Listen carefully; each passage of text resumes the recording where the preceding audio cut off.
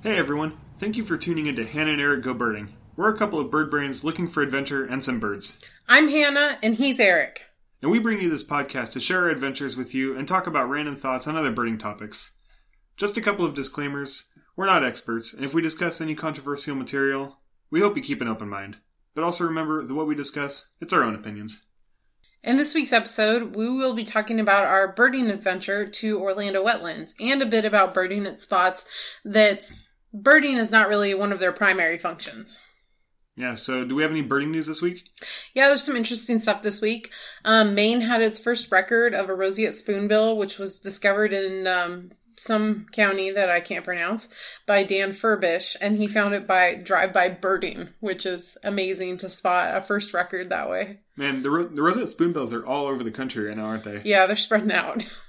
We also have one in Minnesota in Hennepin County that was found by Kevin Smith and then by a couple of other guys. So yeah, they're spreading out.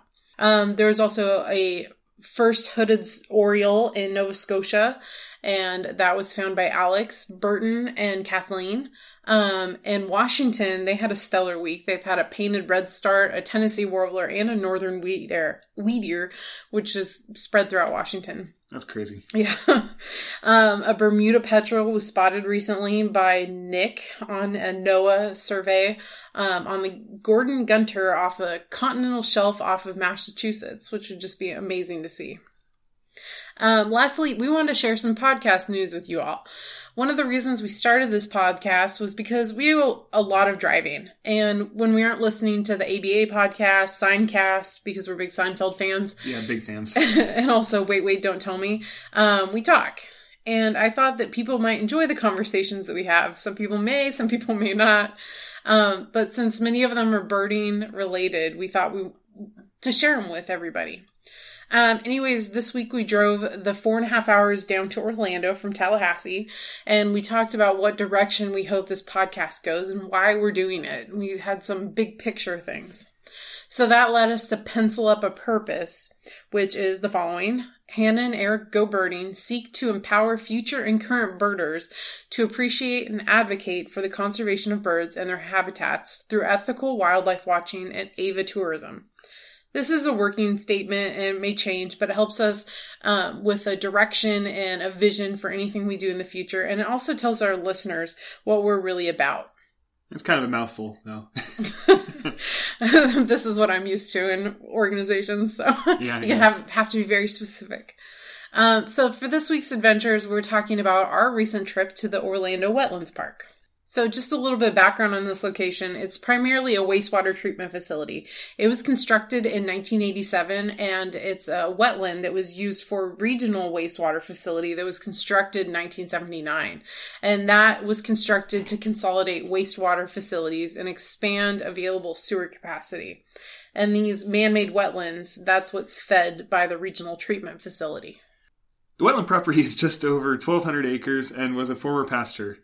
The system was designed to handle 35 million gallons of water a day, and the water is moved through a 4-foot diameter pipeline, approximately 17 miles, to flow out into the 17 cells in the 3 different wetland communities in an effort to remove any of the residual nutrients that were left over after the wastewater treatment process. The nitrogen and the phosphorus are the main things that they're looking to remove there. Cool. So the ecological communities that are present in the wetlands are deep marsh area, mixed marsh and wetland prairie, and hardwood, so cypress swamp. And this promotes plant growth, but it was also planted initially with over 2.3 million aquatic plants, including 200,000 of them, which were trees, to help create the wetlands. It takes about 40 days for the water to move through the wetlands from the beginning to the end, and its journey takes it through these ecological communities and the different cells due to the gravity flow. So it's a little bit higher on one end, a little bit lower at the bottom. And it leaves the wetland park through a canal and flows into the St. Johns River. I know wastewater kind of worries some people, but in the past I worked for a little while as a wastewater plant operator, and I can assure you that treating water as a final treatment like this is very safe. The outflow is sampled daily and is reported every month. They have to file a monthly report. on everything that happened, everything on all their samples. On average, the wetland removes approximately 64% of the total nitrogen and 74% of the total phosphorus, of the initial phosphorus that came in through the influent, through the wetlands. The water that leaves the wetland is typically a higher quality than what's found in the St. Johns River anyways.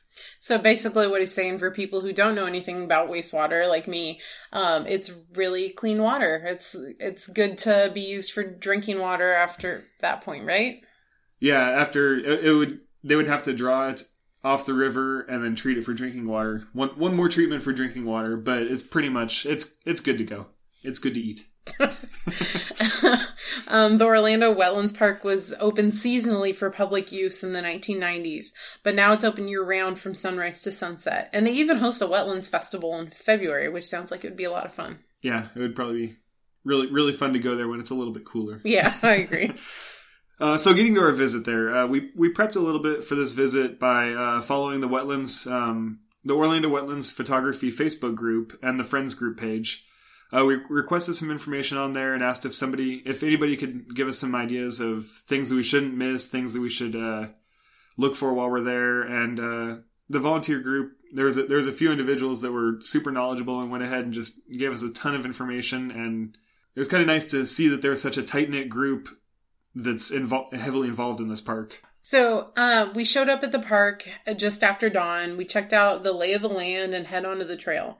First impressions, it was beautiful. There were palm trees all over the place in these wetlands. It was just gorgeous. From the trailhead, it doesn't look like a whole lot, but you walk a quarter of a mile down the trail and it opens up into a huge expanse of wetland cells, trees, palms, trails, all that. And it's a gorgeous sight. And as the sun rose over the lake, it was even more beautiful. As I've said in the past, I'm not great at reading maps and translating them into my head. So when we looked at the map, it looked like the big pond had about a mile trail around it. No, it's closer to 7 miles. So we decided to head down it for a little bit, not the whole 7 miles, and then try to make it back in time for the tram tour. Yeah, so right off the bat when we got there was birds pretty much everywhere. Right inside the gate, there was white ibis right there. We were hearing black-bellied whistling ducks flying over. We saw a bunch of herons and egrets and vultures all around within minutes of getting there. There was a bunch of flooded out palm trees that serve as woodpecker and owl and black-bellied whistling duck habitat. And really, black-bellied whistling ducks were everywhere there. It was a paradise for them. And on the other side of the trail, from where all that was, there was a bit of a forest, and we were able to knock off a few forest species like red-bellied woodpeckers, vireos, wrens, and other passerines. Yeah, but pretty much the super exciting thing for me is at the point where we were about to turn around, we saw up in the top of one of the palms a pileated woodpecker, my favorite bird out of all the birds. All the birds I've seen so far. It was just hanging out on the side of a palm tree. It was about 800 feet away, and I have really terrible photography skills, and our camera's not the best, so I was not able to get any worthwhile shots of it, unfortunately. But we still experienced right? The woodpecker, yeah. We breathed the same air. We decided to start heading back towards the front so we didn't miss the tram. And on the way back, there were kingfishers flying about, which is the first for the season. So that was pretty exciting to watch them. Oh, yeah, it's getting to be that time of the year. Yeah. Anyways, while watching the woodpeckers and blackbellies, a vehicle that I describe as an extended golf cart pulled alongside us. And for the first time since this podcast, we were noticed by someone. Yeah. Jim pulled alongside us and said, "Eric, Hannah." And we said, "Hey, you must be Jim, right?" Yeah, he was the volunteer that had corresponded with us on Facebook the most, I think. Yeah, so he and Bob, another volunteer, were cruising the trails looking for birds. They urged us to hop on because there was a barred owl that was seen in a small stand of trees nearby. Hanging out with these guys, it was like cruising on a Saturday afternoon with your buddies. They were giving each other crap and really just seemed to be enjoying the day out at the wetlands. Oh yeah, they really like it out there. Yeah. We hopped on and we were off to see the owl. Yeah, well, we didn't see the owl, unfortunately. It must have got Nancy waiting for us. So we sat there, talked about where the owl was for a little bit, looked at some of the pictures that Bob had, and then Jim turned the cart around and we headed back to the nature center to see if anyone else was going to join up for the tram tour. In the Nature Center, Jim gave us an overview of how the wastewater system and wetland work together and the history of the landscape. They have some great models that were created that just give you a great look at how everything really works. It was a great way to start off the tour and have a better understanding of what we were to see. Yeah, so once we finished up inside the Nature Center with Jim showing all those models, we headed back out on the trail. He took us down a little ways to where the water flows basically into one of the first cells, where the vegetation was the thickest. And that's where we saw our first pig frog, which we'd been hearing them for a while and kind of thought they were bullfrogs, but I guess bullfrogs and pig frogs, pretty similar in sound. Yeah, we learned something new. Yeah. Jim took us to some of the highlight spots around the park. We saw lots of baby gallinules, juvenile herons, and more. There's actually a rookery on an island in the middle of the lake. It's the big island on the east side, but there's no way to access it to see a whole lot without a really good scope, which none of us had. But Jim was telling us about a proposed boardwalk that will eventually pass near it. Apparently they were going to put it right next to it. They're going to put it through it, I think, is what the initial... is that what it was? Yeah, initial plans that he had talked about, but they decided against going through it, luckily. Yeah, I think right alongside it would be a fantastic view. Yeah. We talked to Jim about life, retirement, photography, and he's an extremely talented photographer that regularly posts his sightings and his pictures to the Orlando Wetlands Facebook page, so you should definitely check it out. He really got into the park and photography after his retirement, and you can tell that he just loves giving these tours and being out on the trail. Oh yeah, he was having a blast, showing us around one of his favorite places, I guess. Yeah, and it's so much fun to hang out with people like that because you really get into it too and start to love it when you see somebody else love it. Oh yeah, yeah. So we got about I guess it was about the halfway point of the tour, and there was a family that was out real close to where that rookery was, and they were hot and tired and didn't want to walk anymore, so they hopped on the tram to join us. They weren't much into birds, but Jim knew just the thing for that. There was an alligator nest that he knew about that was a little further out on the trail. So we drove out there to take a look at that. The mama gator was just in the bushes, just probably. Yeah, she was right nearby. Yeah, real close by. I think she was about a 6 foot long gator. And before she got too agitated, we left. But everyone there got a bunch of little photos of it and got to see the nest. And he explained about how long the nesting process takes and all that. Yeah, he was very knowledgeable in that. Oh, yeah. And on the way back to the Nature Center, Jim decided that instead of just talking about the demucking project they have going on, he could show us a little bit about the process, because we all know that Eric would be super interested in that sort of thing as a former wastewater technician. Yeah. And he knew that the crew wasn't really working that much that day, so he decided to swing past and show us. Yeah, and I guess we didn't mention it at all, but they are doing some maintenance in the park, a process that they call demucking. I think not just they call it, I think it's just called demucking. That's the word for it. That's the word for it. They use heavy equipment to remove the settled debris and vegetation, which in this case is about 6 feet.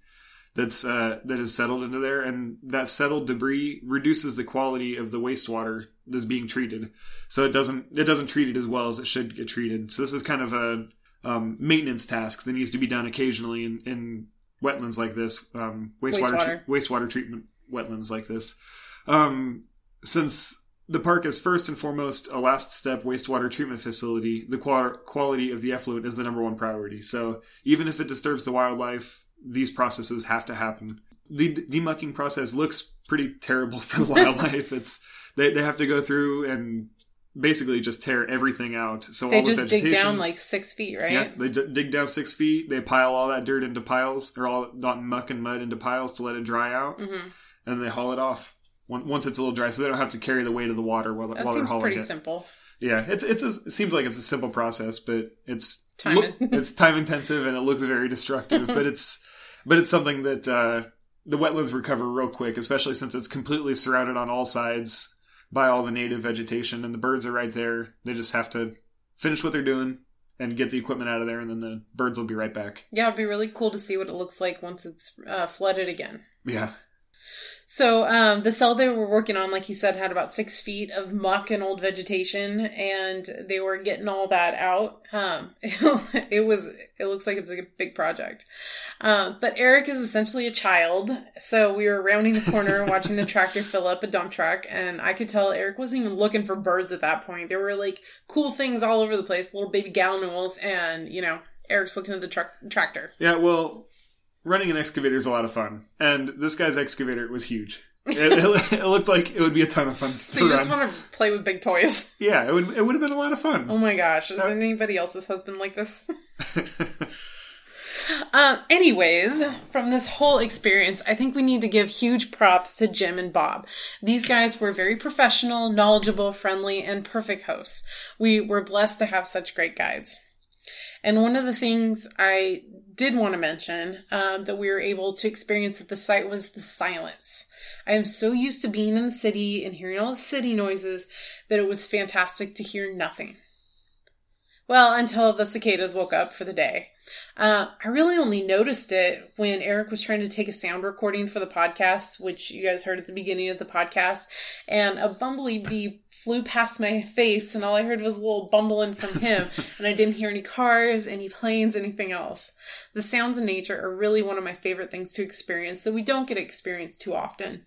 And I really used to be into this app. It's called Record the Earth, which you can assist scientists by taking short recordings and identify what you heard in those recordings to help create the world soundscape. Not only are these silent moments important for us so we can reconnect with nature, but also for wildlife. Think about a chickadee in a mixed flock. They have to be able to listen for the sounds of the other animals in case of danger.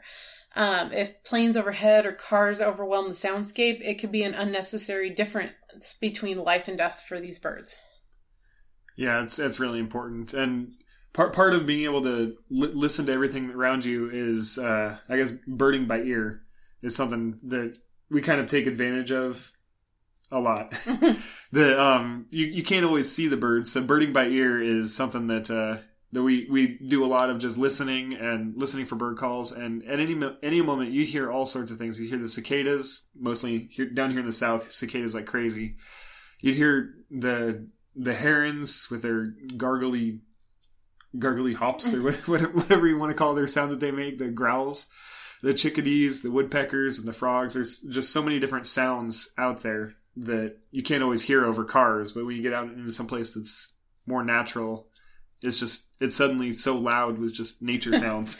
Yeah, and it can definitely be overwhelming for people if you hear way too much at once to be able to pinpoint a specific sound. But the best way to get started in birding by ear is to go outside for a few minutes and just listen.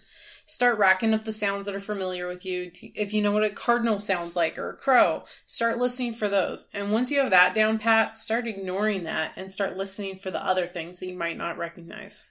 Yeah, one of the things that I learned, like when we first started, like really trying to bird by ear, and I can't remember who I heard it from, but what you want to do is you want to be able to see whatever it is making the sound, and that can really solidify it in your mind. So if it's a frog making the sound, if you watch the frog make the sound, if it's a red-bellied woodpecker, if you watch the red-bellied woodpecker make that sound, it really solidifies, so you can associate it with the visual of what it is with the sound of what it is. And I prefer using mnemonic devices. These are techniques that aids information retention and retrieval. For example, Eastern towhees, they say, drink your tea. And I just remember that. And so every time I hear tea, I'll, instantly remember it's an Eastern towhee. Yeah, to drink your towhee tea. Drink your towhee tea. And since starting this podcast, and then last year when I met Nathan Pipolo, who wrote a book all about this stuff. A book all about birding by ear and birding sounds, I've really started to appreciate spectrograms. And those are visual representations of the spectrum of the frequencies of sound. And they're also called sonograms and voice prints. So you can learn a lot and figure out a lot just by looking at them and becoming familiar with the shapes that different sounds make on a spectrogram. But getting back to soundscapes, which is a sound or combination of sounds that forms and arises from an immersive environment. And this can include things like animal sounds, weather, and even human-created sounds. The disruption of environmental sounds can result in noise pollution. A perfect example of this is the use of sonar in the oceans and how that can confuse and harm whales and dolphins. Just, it's so loud. Yeah, for it's them. too much noise. Yeah. The U.S. National Park Service is actively working to protect soundscapes and acoustic environments in our national parks. The National Park Service feels that the character and quality of the soundscape influence human perceptions of an area. So you're going to think differently if you hear things differently, like when you're in an area. And providing a sense of place that differentiates it from other regions is an important thing. Yeah, so every place has its own sound. So I encourage you to get outside and take a few minutes to enjoy your soundscape, because all sounds are unique and they occur at one place, one time, and can't be replicated the exact same way. And if you want to contribute to the citizen science component of this, download Record the Earth and get started. Yeah, and so since we visited a wetland for this podcast, and this wetland that wasn't created for the purposes of bird watching, it kind of made us start thinking about what other locations that you bird at, but birding wasn't the reason that the place was built. It's more of like a secondary purpose, or even tertiary. Yeah, just second, third, fourth, fifth reason for a purpose or a place existing. So Nicholas Lund of the Birdist Rules says, birders are probably the only people begging to get access to a wastewater treatment plant. We go to landfills, we go to graveyards, we go to backyards, we go to military bases, we go to industrial buildings. We see snowy owls at airports. Birds don't have maps. And they just go wherever the heck they want to. If the habitat's there, they're going. So this is what we talked about in our car ride. A lot about alternative birding places is what I'm calling them, or unusual birding or weird birding, whatever. So we thought of our own examples of these locations, but I was curious to see what else there was out there. So I posed the question on a Facebook group that I follow called World Girl Birders. And if you haven't checked it out, do so. It's great group of people. And had a huge response.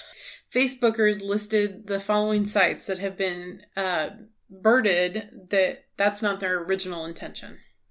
Yeah, wastewater plants, like the one that we visited, were mentioned by Lindsay, specifically Hornsby Bend in Travis County, Texas. Sherry, Carol, and Nancy mentioned those too. Judy suggested a wastewater pond in Lakeview, Oregon, where she's seen a Bonaparte skull. Pretty good. Yeah. Nancy, Jessica, Kimberly, they all mentioned birding cemeteries.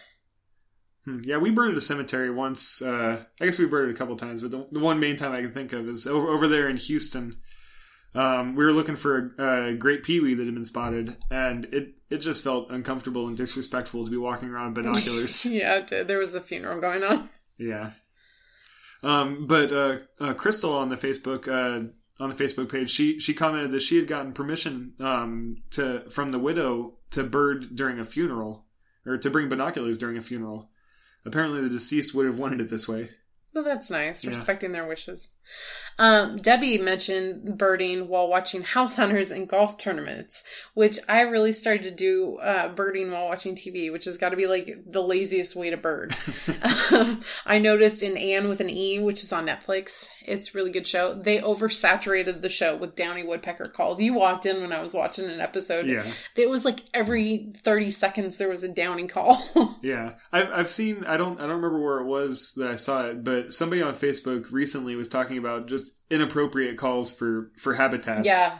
That it would be like a downy woodpecker, and they're in the middle of the desert, or it would be like a loon, and they're just not even in the right side of the country for that type of loon. Just like your favorite scientist, what's his name? Neil deGrasse Tyson. Yeah, and the whole Titanic thing. Yeah, the Titanic and the star maps are all wrong. It's because you know when it sank, you know the hemisphere, so what the stars should look like, and they were wrong in the movie Titanic. I'd say let's call out every single movie, but I think that was kind of done with the red-tailed hawk call and the bald eagle. I feel like it's been done. It's been done. But maybe somebody could do that.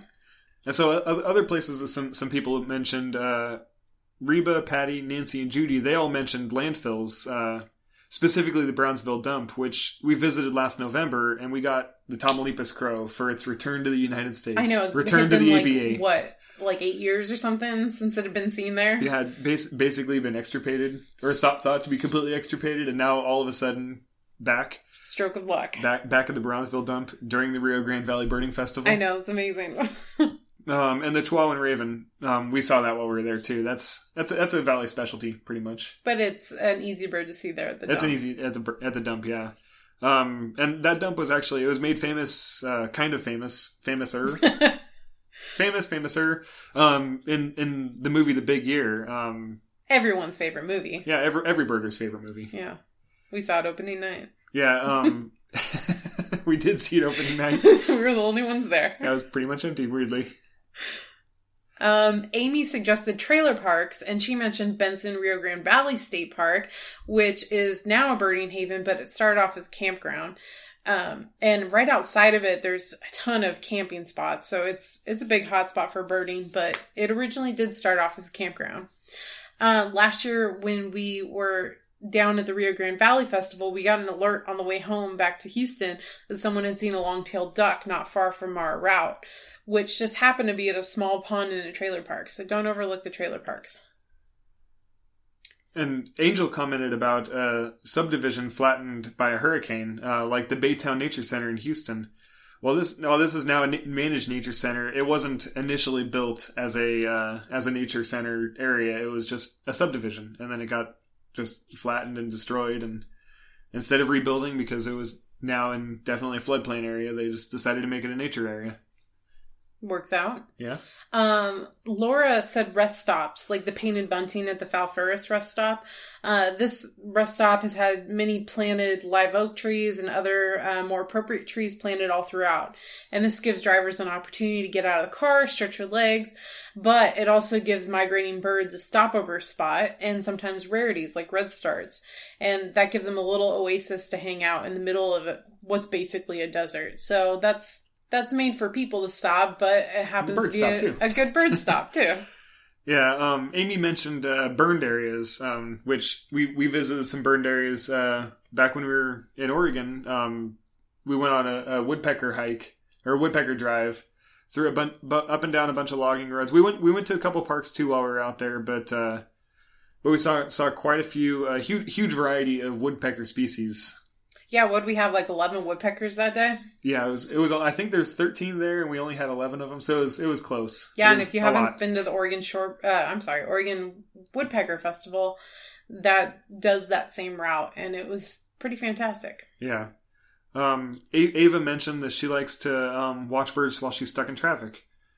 Checking out the ephemeral ponds in Northern California. We're used to people fishing in those stormwater ponds in Houston, which is just weird. Yeah. But there was one near our apartment when we were in Houston that had ducks in it pretty frequently. Yeah, we should step by and saw what was out there. Yeah. Shaz sounds like she had a possible awkward birding experience at a nude beach at a national park. So just be aware of where your binoculars are pointed. Yeah. Be careful where you point them. Yep. Laura spotted a peregrine falcon over Wrigley Field, which is a pretty good spot to see birds just in general. You have a big open roof to look through, kind of to funnel your vision up that way. Yeah. Do you remember when that guy, the pitch hit a bird and it was just like a poof? Yeah, that was pretty horrific to see on national television. It was weird. Yeah. If you haven't seen it, it's on YouTube. Yeah. Nancy commented with a Swift watch at an abandoned mattress factory.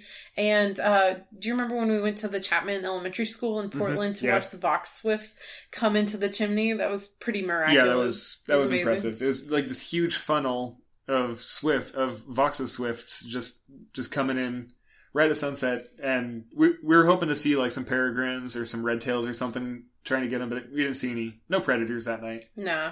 But what about the purple martins roosting at that shopping complex just south of Houston? Oh yeah, it was pretty much the same thing. It was crazy. It was like we're there 1 minute, there's nothing, a handful, 20-30 grackles just hanging out in the parking lot, and then all of a sudden just they start flowing in. It's just like this river of purple martins just flying in, and we're standing right in the parking lot of a shopping center.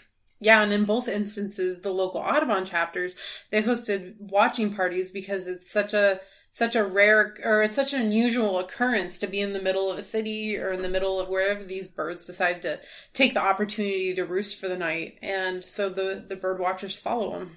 It's pretty cool. And I guess some and a lot of these locations, they roost in the same exact places every year. Mm-hmm. So it's pretty well known where they're at, because the birds know exactly where they're going, how far they can fly each day, and so they end up in the same place all the time. Debbie mentioned an army base, which I guess that's kind of odd, going to an army base to bird. But Lindsay said that Fort Hood was one of the best places she's ever birded. Guess we got to give that a try sometime. Yeah, I guess so. Ollie somehow found pigeons at 80 meters below the Earth's surface in a mine. Well, that is certainly unique. Yeah. That's crazy. Pigeons, they're everywhere, I guess. Yeah, everywhere. They've made it everywhere. We'll see them in space soon. Yeah, we'll be up on the moon. Pigeon fly fast. Pigeon will fly fast on the moon. That's ridiculous. So, another one, Cynthia, she was birding at some fly ash ponds, which I guess that'd be pretty hazardous. Yeah, I think you'd want to wear a people. dust mask or something. Yeah. Cheryl birded around a couple of super fun hazardous waste sites, which sounds kind of scary. I might consider there too. Yeah, I might consider like a trip to Chernobyl. Like, I'm a little bit into dark tourism, but maybe just that one. Yeah. Carol mentioned an odd trip to a homeless camp on Oahu, but I guess she didn't see any birds while she was there. Probably saw something else then. I guess. Ma birds pocket parks in New York City that are block-sized lots that are set up as little parks, which is pretty cool. City birding. We've all done that. Oh, yeah. And a sod farm, which a couple of people mentioned. That's where we saw our Lifer American Golden Plover, just northeast of Houston. So sod farms, regular farms, dairies. These are all great spots to see birds too, especially cowbirds. Oh yeah, lots of cowbirds. So I guess the one that wins the comment contest, or if you want to call it a contest. I like that. I'm not sure how to pronounce his name. Dragon. Sorry for pronouncing it terribly. But he commented with an article that he wrote about a trip to India where they went to a cattle carcass dumping ground, and they were looking for some vultures. So we'll leave a link to his article in the show notes. But it was a pretty interesting read. It's very graphic. Yeah, I guess the language. I mean, it's not like the pictures are super graphic. No, it's they just weren't a lot of dead cows. Yeah. But just from the words, I could smell it. Yeah. I was immersed in the experience. So thank you for that before I ate dinner. So thanks to everyone. Thanks to everyone that commented on the post. It's really interesting to see the different and unusual places that you all have birded. Pretty much all of those places weren't created for the purpose of wildlife viewing. They had some other purpose in mind, and wildlife just shows up. Because if you build it, they will come. And some of the places like sod farms, they're great places for shorebirds. It's real short grass. They keep it short for the sod. Mm-hmm. The shorebirds love that. And the landfills that, like Brownsville and some of the other landfills that people mentioned, great places to find gulls. You want to find a gull. If you want to try to find a rare gull, look at the million other gulls that are going to be at a landfill, and you'll probably end up finding something exciting. Hopefully. So something important to remember if you choose to go birding in a non-traditional birding location is that you're a visitor there. There may be heavy equipment or hazardous conditions that force you to leave or to be restricted to a certain viewing area from a greater distance than you'd like to be, but always read the rules and follow the signs. Yeah, and we've pretty much every non-traditional birding spot that we've ever been to, they were happy to welcome birders. As long as we let them know that we're there and what we were doing. That way we don't confuse anyone, or we're parked in some place that we shouldn't be. Because a lot of times if you talk to, like at the landfill, you talk to them at the front desk. They were happy to let us in. At Brownsville, Those guys were awesome. They were like, oh yeah, there's a bunch of birders already up there. You'll see them. Yeah, so they were super excited to see us there. But like most of the places, they're at least open to the idea of us birding their place, because who doesn't want someone more excited about their property? Like that seems to be a pretty common thread. But a lot of these places are also private property, like trailer parks. So that's definitely someplace you want to talk to the owner of the trailer park or the property owner or someone in the office before just kind of walking around with binoculars. Yeah, I think that would probably get the wrong idea in people's heads with you walking around binoculars through a trailer park. It's like when we saw the burrowing owls, we had people stopping and asking us what we were doing. Yeah. But also like the colored plover that came up in the Rio Grande Valley, it was in a cotton field and the guy wanted to spray his field or prep his field for the harvest, and birders were not following his requests. So please just make sure, like Eric said and I said, follow the rules, read the signs, make sure everyone is happy to have you. And oftentimes people that have a good birding location and aren't birders get really excited when somebody else other than their typical clientele are really excited to be out at that place. So it's an exciting event for everybody. Oh yeah, especially when there's like a rare bird or something there, because even the non-birders that happen to be at the location will get super excited because the mood. Everyone's excited. Everyone's binoculars are swinging back and forth as they're trying to find it. Everyone's abuzz with activity, trying to see it, and even non-birders, you hand them a pair of binoculars and say, "Hey, take a look at this." They'll get pretty excited about it. So. That's exciting. And just by visiting these places, not just when there's rare birds, but just in general, visiting these places gives them more value. By engaging with different people, and both of us we're huge on tourism with birders visiting these locations that aren't true birding parks. It makes the community really bigger, I guess, at these places. The average person wouldn't really want a wastewater treatment facility next to them, but like a wetland that happens to be treating wastewater, why not? Yeah, I mean, if you don't, it's all about words too. If you called a wastewater treatment plant, maybe some people would be hesitant about it, but you call it a wetland, and you call it Orlando Wetlands Park, and now you want to live right next to it. I want a house next to it. In our show notes, we will include links to our eBird checklist, Record the Earth, and a couple other articles we found about non-traditional birding locations. Anyways, get out there and bird traditional and non-traditional spots. Thank you for listening to our podcast. We hope you enjoyed it and learned something. Please rate, review, and subscribe on Apple Podcasts, Stitcher, Google Music, and anywhere else you listen to us. If you'd like to connect with us, please follow us at Hannah Goes Birding on Instagram, on our Facebook page, Hannah and Eric Go Birding, or email us at hannahhandericgobirding@gmail.com. Tell us what you hated and what you liked. So please share with your friends and help us build a following.